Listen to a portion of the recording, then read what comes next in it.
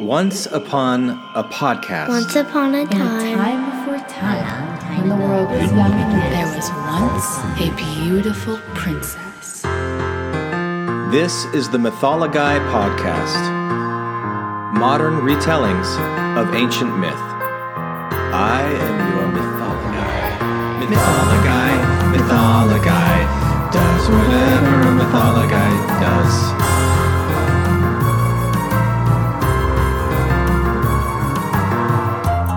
Today's spooky story, The Ogre's Wife.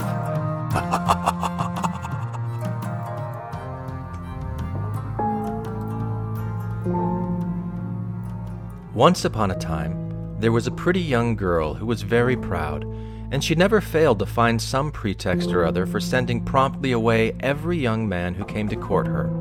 One was too fat, another was too thin, this one had red hair, that one had big feet.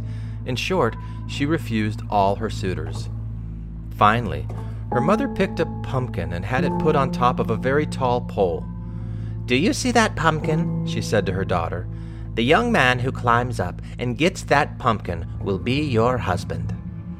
The daughter said she did not object, but her reason for not objecting was that she did not think that any young man could climb so slender and lofty a pole.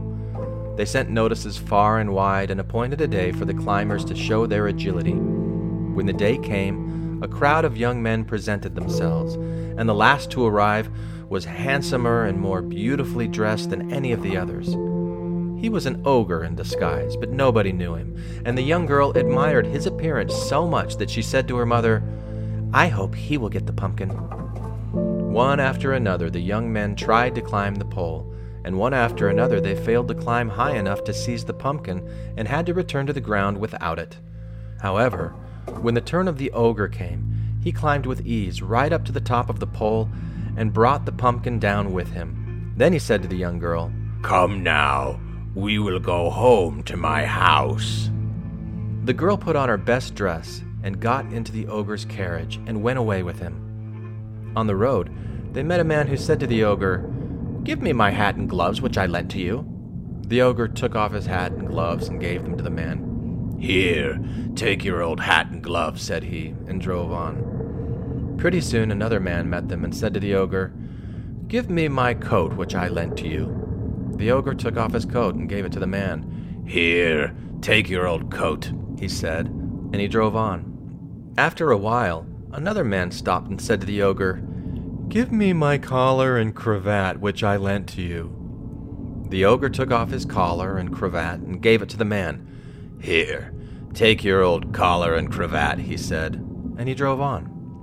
He was not at all well dressed now, and the young girl did not think he looked nearly so handsome as when she first saw him, and she was beginning to be very much frightened.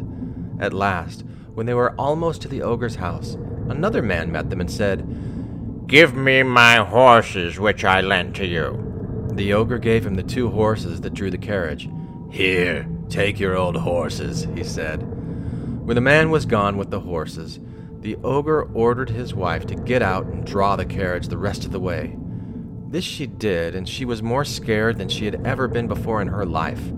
Pretty soon, they came to where the ogre lived, and he said to his wife, "I shall be away until evening. Go in and stay with my housekeeper until I return." She went indoors, and the housekeeper said, "Ah, my dear, you have taken a bad husband. You have married an ogre." The poor girl was very much distressed when she heard what he really was, and she said to the old woman, "Could you not tell me how I can run away?" "Yes, I will tell you," replied the old woman. "Go and hide in the chicken house, and spend the night there. It is time now to give the chickens their feed. You will find a sack of corn just inside the door. Let them have all the corn they will eat, especially the rooster. It is the rooster's business to awake his master in the morning, and if he has a full crop, he will oversleep and give you a better chance to get away. Start as soon as you can see, and carry with you 4 eggs from the chicken house nests. If you find the ogre chasing you, throw an egg on the ground behind you." The young lady did all that the ogre's housekeeper had told her to do, and in the earliest gray of the morning, she left the chicken house, carrying 4 eggs tied up in her handkerchief. The ogre's rooster had eaten so much corn that he overslept and gave the girl a long start. But when he awoke, he at once began to crow and make a great racket, shouting, "Master! Master! Get up quickly! Someone has run away! Cock-a-doodle-doo!" The ogre got up without delay and started at a tremendous pace after his wife. She presently saw him coming and dashed an egg on the ground behind her. Immediately there rose between her and her pursuer a high, strong wooden fence, and the ogre could neither get through it nor over it, and had to go home and get an axe to cut the fence down. But after a time he returned and chopped a passage for himself, and then he went faster than ever. As soon as the girl saw him coming, she threw back another egg, and there rose a brick wall, so lofty the ogre could not climb over it, and he had to go home for a heavy hammer with which to break down the wall. But after a time he returned and smashed his way through, and then went on faster than ever. The girl heard him coming and threw back another egg, and behind her a long line of fire, and the ogre had to go home for a jar of water to put out the fire. After a time he returned and with the water quenched the fire, and then went on faster than ever.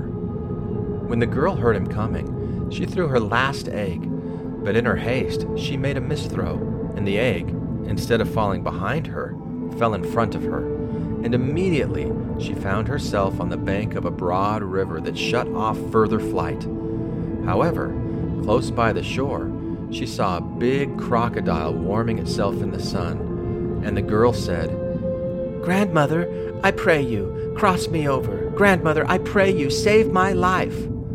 The crocodile replied, "Sit down on my back, and I will cross you over." So the girl sat down on the broad back of the crocodile, and it swam swiftly out into the stream, away from the ogre, and she escaped to the other side. Then the crocodile swam back, and the ogre said, "Cross me over, crocodile, cross me over too." The crocodile replied, "Very well, sit down on my back." The ogre sat down on the crocodile's back, and the crocodile swam toward the other shore. But when it reached the middle of the river, it dived under the water, and the ogre was drowned. The girl had been carried safely over, and she climbed the bank and found an old black horse feeding in a pasture, and she said to it, "I pray you, horse, save my life." "Well," said the horse, "get up on my back, and I will carry you to your mother." So the girl mounted the old black horse, and the horse carried her safely to her mother's house, and there she lives happily to this day. Hello, I'm Glenn Ostland, the man behind the Mythology podcast. Have you ever heard that story before? What do you think it means?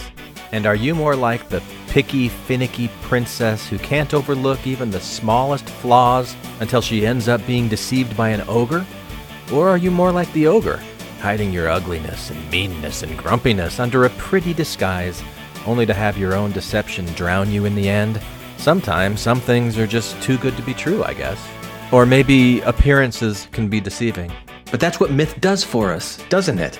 It explores human truths through story, fiction, metaphor, and that's what I will be doing with this podcast. Now, I'm a writer, I'm a podcaster, and I have a master's degree and a PhD, ABD, in folklore from Indiana University. I've heard a lot of myths throughout my life, a lot of legends, a lot of folk tales from all over the world. I love telling these stories and exploring what they mean. Now, if you like this podcast and you want to see it continue, please give Mythology a 5-star rating and write a short review on iTunes. And if you want to hear more discussion and analysis behind these stories, come support me on Patreon and get access to exclusive content not available to the general public. You can also like our Facebook page and receive notifications with every new episode released. I'm Glenn Ostland, and I am your Mythology. I love it. And if you love it too, please share this podcast with someone that you love.